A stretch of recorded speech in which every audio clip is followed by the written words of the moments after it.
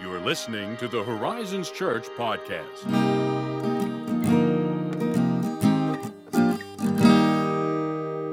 As my brother would say, hello. Oh, how you doing? I realized that Johnny, anyway, Yeah. he doesn't really have like a signature greeting. It's just that, That's hello. true. Kind of like Okay. that. It's kind of got that. Yeah. So, little known fact. I don't know if that's true or not. Why did I lead with that? Maybe it's much known. I hope not. What are you talking about, even? Where are we going? No. Do I need to put up a confessional booth?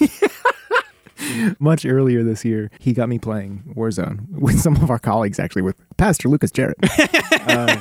And, of course, Johnny and myself, and a number of others, which may or may not be known to listeners. I don't know. I'm not going to go through a list here. But I'm not remarkable. I'm not terribly good at this. I've never played a first-person shooter in my life until this game. But it's, it's genuinely very much kind of for the friends component of this. Yeah. And I'm telling this entire story just to kind of confirm he does not have a signature hello. but I will say this. If he ever does listen to this episode, sometimes like when you join the lobby, essentially when your voice chat links up. I don't know how to say this if you don't do it, but you get it. It'll be like this kind of surprise thing, like, well, hello there. Oh, yes. Well. Yeah. General Kenobi. Yeah. Star Wars reference for you. There's that kind of energy to it. Words may vary, but yeah. Hey, you just throw me back to like late night infomercials where they're like, order this thing for da-da-da-da-da. Prices may vary. Yeah. Like, do they still do infomercials? Is that still a thing? Like late night, TV technically exists. TV technically So those exists. commercials exist, but I'm really getting us off track now, but isn't it really quite something that we went from cable-dominated TV viewing, where you pay for a cable package, it includes all these channels, and it's however much money. probably a lot. And then Netflix came along with online streaming, and it's like, oh, I don't need cable anymore. I'm just going to cancel that and pay, back in the day, $7.99 a month for streaming. And you had so many TV shows, so many movies. And then other people, of course, saw the proverbial train leaving the station, and other stations started adding their own little streaming services until now it is at the point where basically we are essentially back to choose your own cable package network. Like, oh, you want these shows? Well, you need that channel. So you need to, there's a lot more control. Yeah, but it's still like we're back right to where we started, just different. Yeah, because I was actually about to say like, oh, at least we get to pick. But here's the thing though. It's like if I want to be a Netflix purist, but I also want to watch the much acclaimed series Andor, which everyone should definitely see for themselves. I have to buy a whole new service. I can't say, can I buy that show? Yeah. Can I just rent streaming service? You have to do the whole package, just like it always has been. But something very interesting. We did not mean to go here. It was not in the notes. It was. But I'd recently seen some streaming charts that Netflix, for like basically the first time, may have been surpassed by Prime. But really, the thing is, you can't strictly determine Prime members versus strictly those video users. So I'm like, wow, that's kind of interesting, but they're clearly doing well, I guess. Yeah. But okay, here's the other thing though. People, and this happened like this year primarily, are like really hard on Netflix. Oh, really? I'm a huge Netflix apologist. I missed that. I think it's I still think they do great things, everybody. So I don't know what the deal is, but like oh, they're struggling. People are like canceling. I guess it's maybe because they kind of put the kibosh on account sharing. But like, I'm so sorry that you haven't been paying with your own money. But I think it's worth it. I don't know. You don't have to do it every month. I think the other part is the streaming wars are over. So it's like, like if Netflix doesn't have content you want anymore. Yeah, like, oh, well, I'm going to drop it and I'm going to pick up something else. Exactly. Just like people are like, oh, I don't, I'm not a big Star Wars fan. So like, I don't care about the Disney stuff, so I'll drop Disney Plus or whatever, Yeah. I have no interest in... Actually, I've almost subscribed to Peacock. I actually have it just right now. because of Parks and Rec. Yeah. So. I do those intermittently. So I'll go really long stretches without HBO Max, but they'll just be stocking up all these movies I want to see all at once. I'm like, that's there too, huh? Yep. And so just 1 month I'll get it. The time has come. Yeah. Here we are. We're Disney Plus users because the girls love the Disney classics, especially. Yeah. It is a constant for me, and they know why. It's because they make those shows. Yep. They're always going to have my money. Yep. That's it. So anyway, here we are. What a ride. Streaming. the streaming wars. Here we are. They're over now. Choose your side. Well, anyway, on a completely unrelated note, Remarkably so. we can go back to a different kind of war. A spiritual one. Wow. Because as a sort of segue into today's episode topic, I would like to begin with a little anecdote from church history, as I'm fond to do. I'm wont to do this. But the great reformer, John Calvin, was a longtime pastor in Geneva, Switzerland. That's where he was at. It was kind of his HQ. Must be nice. I'd like to go. Yeah, really. I mean, basically anywhere not anywhere in Europe right now, but you know what I mean. There are certain portions I don't want to be in right now. Mileage may vary. Because of certain armed conflicts. Particularly. I do not want to, it's no fun. Anyway, besides the point. So he's based out of Geneva. And long story short, at some point in the course of the Protestant Reformation, as was wont to happen, he was exiled. And, he wandered about, etc., and was gone for, I think this particular exile lasted 3 years. That's not small. No, not small. So when he left Geneva and left his church, he was in the book of Acts. He was in a series on the book of Acts. And he left, they kind of was just like, pick up your stuff and go. Like, you're not, no time to wrap things up, just get out of here. So he did that. And then 3 years later, things changed. Sure. And they were like, please come back. It happened. So he's like, okay, I will. And he got up into the pulpit his first Sunday back, and people were expecting him to talk probably about, exile and perhaps a little bit of I told you so, something like that, all this stuff. Instead, what does Calvin do? He opens his Bible to the exact verse he left off and acts it just rolls right back into it, like as if nothing had happened. Kind of a power move. Yeah, really. big power move. Wow. And I say that to say, many eons ago, we did an episode on the atonement, penal substitutionary atonement to be precise. And I'm just going to pick up right where we left off without any. We will give some intermittent explanation, but that was my only lightly connected anecdote to introduce this topic, which I'm actually now off on another rabbit trail to. No, you know what? I'm not going to go off down that rabbit trail. I'm not going to do that. I was about to delve into 17th century British empiricist philosophy and a topic we all know well. Mind-body connection. And I'm not going to do that. I'm not going to do that. If that for some reason piqued your interest, you can look that up yourself. Because, Anyway, so a while back, I think it was actually one of the last episodes we recorded before I went on sabbatical. Really? I think that's correct. If you do search up atonement wherever you listen to our podcast, you should be able to find, I think you'll be on the right trail. So if you want to catch up, there's that. Mm-hmm. Yeah. But I didn't realize it was so recent. Yeah, it was. I think that's right. I could be wrong. It was somewhere in that time frame. October 24th. October 24th. Hey, yeah. substitutionary atonement theory. There we go. Yeah, see? It's right there.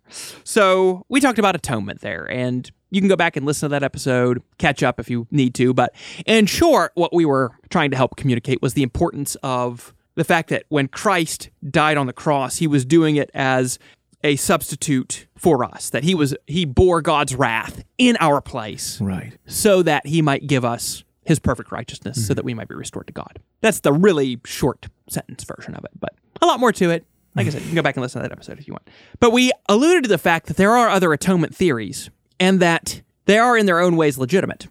And part of my frustration with when you start getting into heated discussions about atonement theory is that people will talk about them as if they are completely mutually exclusive. Like, it's like, oh, you hold to penal substitutionary atonement? Well, that's stupid, and Christus Victor is right, or recapitulation is right, and as if they can't go together. That's interesting, because these are all terms I might not know well, but I have actually heard them before. Yes. They're not foreign. But when you set up different theories of atonement, I definitely immediately think of exclusivity. Okay, yeah. That's that's just like the gut reaction, like, oh, this must be an alternative and opposite view. Yes. And people continue to talk about it that way, but it's what's wonderful, and I don't say it's like, because I think you can be elitist with this if you're not careful, because our ultimate authority is Scripture. It's infallible, it's inerrant, that's what we have to go with. So really, what people say apart from that is inconsequential. Like, as long if it submits to Scripture and is faithful to it, it matters. But if it doesn't, like, okay, well, they're not the final authority. But that said, you have a lot of discussion when you read theologians and pastors in church history where they are holding a lot of these ideas together simultaneously, which is what Scripture does. Scripture does not present one singular model of atonement. It presents a kaleidoscope of what Christ came to do. That's an interesting way to put it, too. So like today, for example, we're going to discuss the Christus Victor angle of atonement. And that's what I'm going to call it, the angle, not even the model, because I feel like that gives you the idea of, we have these different models and you have to subscribe to one. No, Christus Victor is part of the atonement, is what I would argue. And I think the church would argue. And I think Scripture makes that point. And in case you're wondering, what is Christus Victor? What does that mean? You could probably deduce it from what it says. You might, yeah. Christ the victor, Christ the conqueror. There's some similarities there. Yeah. One definition that puts it very succinctly is like this. The work of Christ is a victory over the powers which hold mankind in bondage, namely sin, death, and the devil. So that's part of what his death accomplishes, is victory of those powers. Makes sense. Which is, if you think about it, that's almost implicitly entailed even in penal substitution, right? Because I was thinking that. Right. He's like, what is part of God pouring out his wrath on Jesus and him bearing that on our account? Well, it defangs the devil. There's no more, and I'm going to come back to C.S. Lewis in a minute on this, because this is a point that is often brought up and I think is completely misconstrued and wrong. So we'll come back to that. Okay. But part of what Jesus did come to do expressly is to destroy the works of the devil. And you get that straight out of Scripture. In fact, what I just said is basically a quotation of 1 John 3:8, which says, the reason the Son of God appeared was to destroy the works of the devil, right? So he came expressly to, and in Jesus' own words, bind the strong man, to make it impossible for him to hold sway over us. You also have another great example of this in Hebrews 2:14-16, which says, since therefore the children, that is us, since we share in flesh and blood, Jesus himself likewise partook of the same things, that through death he might destroy the one who has the power of death, that is, the devil, and deliver all those who through fear of death were subject to lifelong slavery. So, in other words, when Jesus died on the cross, and I saw this artistically represented somewhere once, and I thought it was amazing, and it's an image that often sticks in my head, but that prophecy in Genesis 3:15, where God says, the serpent will strike your heel and he will strike your head. Someone artistically represented Christ on the cross, but the nail that went through his feet had a serpent. There was a serpent attached to his heel. Oh, wow. And the nail went through, of course, it went through his heel. Yeah. It went through the serpent's head. And I thought that was a very powerful depiction of what happened on the cross when Christ died. Because in submitting himself to the power of death, he actually destroyed it. He kind of got under it, so to speak, and then destroyed it from the inside out. And C.S. Lewis, so here to come back to C.S. Lewis, right? There are a lot of people who say things like, okay, other theories and models of the atonement are ridiculous, and C.S. Lewis, whom everyone loves, he didn't even believe in penal substitutionary atonement. So that shows you how, off your rocker are if you believe that. Okay, and here's the most commonly cited example to prove that. Oh, okay. And it's a very interesting one. It's the Chronicles of Narnia. Well, Lion, Witch, and the Wardrobe. That's a terribly bad faith argument. It is. But I can use the example that people use there to actually prove the opposite. Yeah. Well, not the opposite, but to say no, that's not the whole picture, okay? So what happens is, if you remember the story, Edmund betrays Aslan and his siblings in Narnia. Right. Goes to the White Witch to hand them over. And when the White Witch eventually appears before Aslan with Edmund, she says, the deep magic of the world demands that if someone commits treason against the emperor across the sea, against God, basically, and violates the deep magic, if there's treason, there must be blood, or the world will perish in fire and water. And so, of course, then, Aslan offers himself as a substitute to shed his blood so that Edmund doesn't have to, so that this deep magic is satisfied. Right. And people link that and say, look, see, he did that to destroy the works of the White Witch, which he did. Sure. Right? Okay? Part of the problem there is, though, again, in that story, what's the deeper reason he's doing it? To satisfy the deep magic, right? So even there, Lewis is not advocating, again, for, one, it's a novel, it's a children's story, and he is trying to communicate some truth, but that's not, and he said as much, I'm pretty sure. He's like, don't go to my novels for my explicit theological views. Right. He was a self-professed, he said, I'm not a trained theologian. His training was in medieval literature and philosophy, so that's beside the point.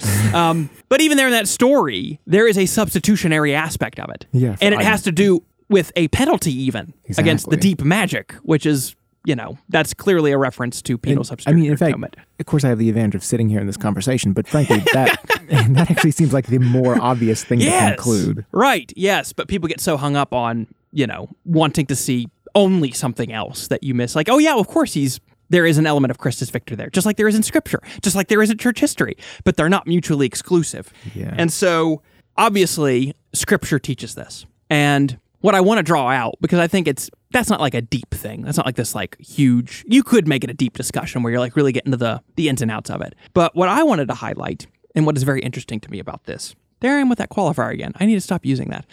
But if you think about another passage like Colossians 2:13-15, where Paul writes that God set aside the record of our debt, nailing it to the cross with Christ, right? Which there's, again, the wrath and the substitutionary aspect. But then he links it and he says, by doing this, something to that effect, I should just have the scripture with me, but I'm paraphrasing it. By doing this, he disarmed the rulers and authorities in the heavenly places, triumphing over them in Christ. And thinking about that, right? Okay, what is it that gives Satan his power over people? Well, it's their sin, right? Satan literally means accuser. So he's the accuser of the church, the accuser of the brethren, as the old KJV has it. And what gives him his power is to say, oh, look, you've violated the law. You've turned against the deep magic, so to speak. And that demands blood, which it does. And that gives him his power. He can kind of blackmail the universe, so to speak. So when Christ dies and sets aside the record of debt, absorbs God's wrath, Satan loses that power. And what that means is we need to take Scripture seriously when it says they have no power over us anymore. The demonic forces, Satan, he has no authority over you. Like, it's not even a matter of having like, oh, I need to, which again, we also need to remember, not even Michael presumed to rebuke Satan. He said, the Lord rebuke you. I think of that frequently. And I bring all that up because someone here listening might be thinking, well, Josiah, but what about that verse in 1 Peter that says you need to be aware because the devil is prowling around like a lion seeking someone to devour? That's true. Yeah, it's like, that's not untrue. There's not a contradiction he is. there. But what I think that verse, taken by itself out of context, misses in light of all the other references that show up in Scripture over and over and over again that emphasize Jesus destroyed the works of the devil, he bound the strong man, he defeated the powers, all this stuff. What that verse misses is that now Satan only has power over us insofar as we believe his lies. That's exactly what I was thinking. Like, it doesn't mean we're not susceptible. Right. It doesn't mean we can't be weak. Right. Yeah. That said, the accusation, the question, has already been answered. Yes. We have a proclivity to forget that. Yeah. And so we give him ground and we believe the accusations. We believe the lies. Yeah. And even when Paul says something like, the God of this world has blinded the minds of unbelievers. And people say, look, that means Satan still has power. He's the authority. He's the little g God. Again, that's only true because they believe the lie. Yeah. Like, that's where the power is. So I think there's this proclivity in Christians who, it's this weird thinking where we think we're being humble. Like when we're trying to say like, oh yeah, like, again, it's this flip on, don't just go out there rebuking Satan. You don't have that authority. Yeah. Like you say, the Lord rebuke you.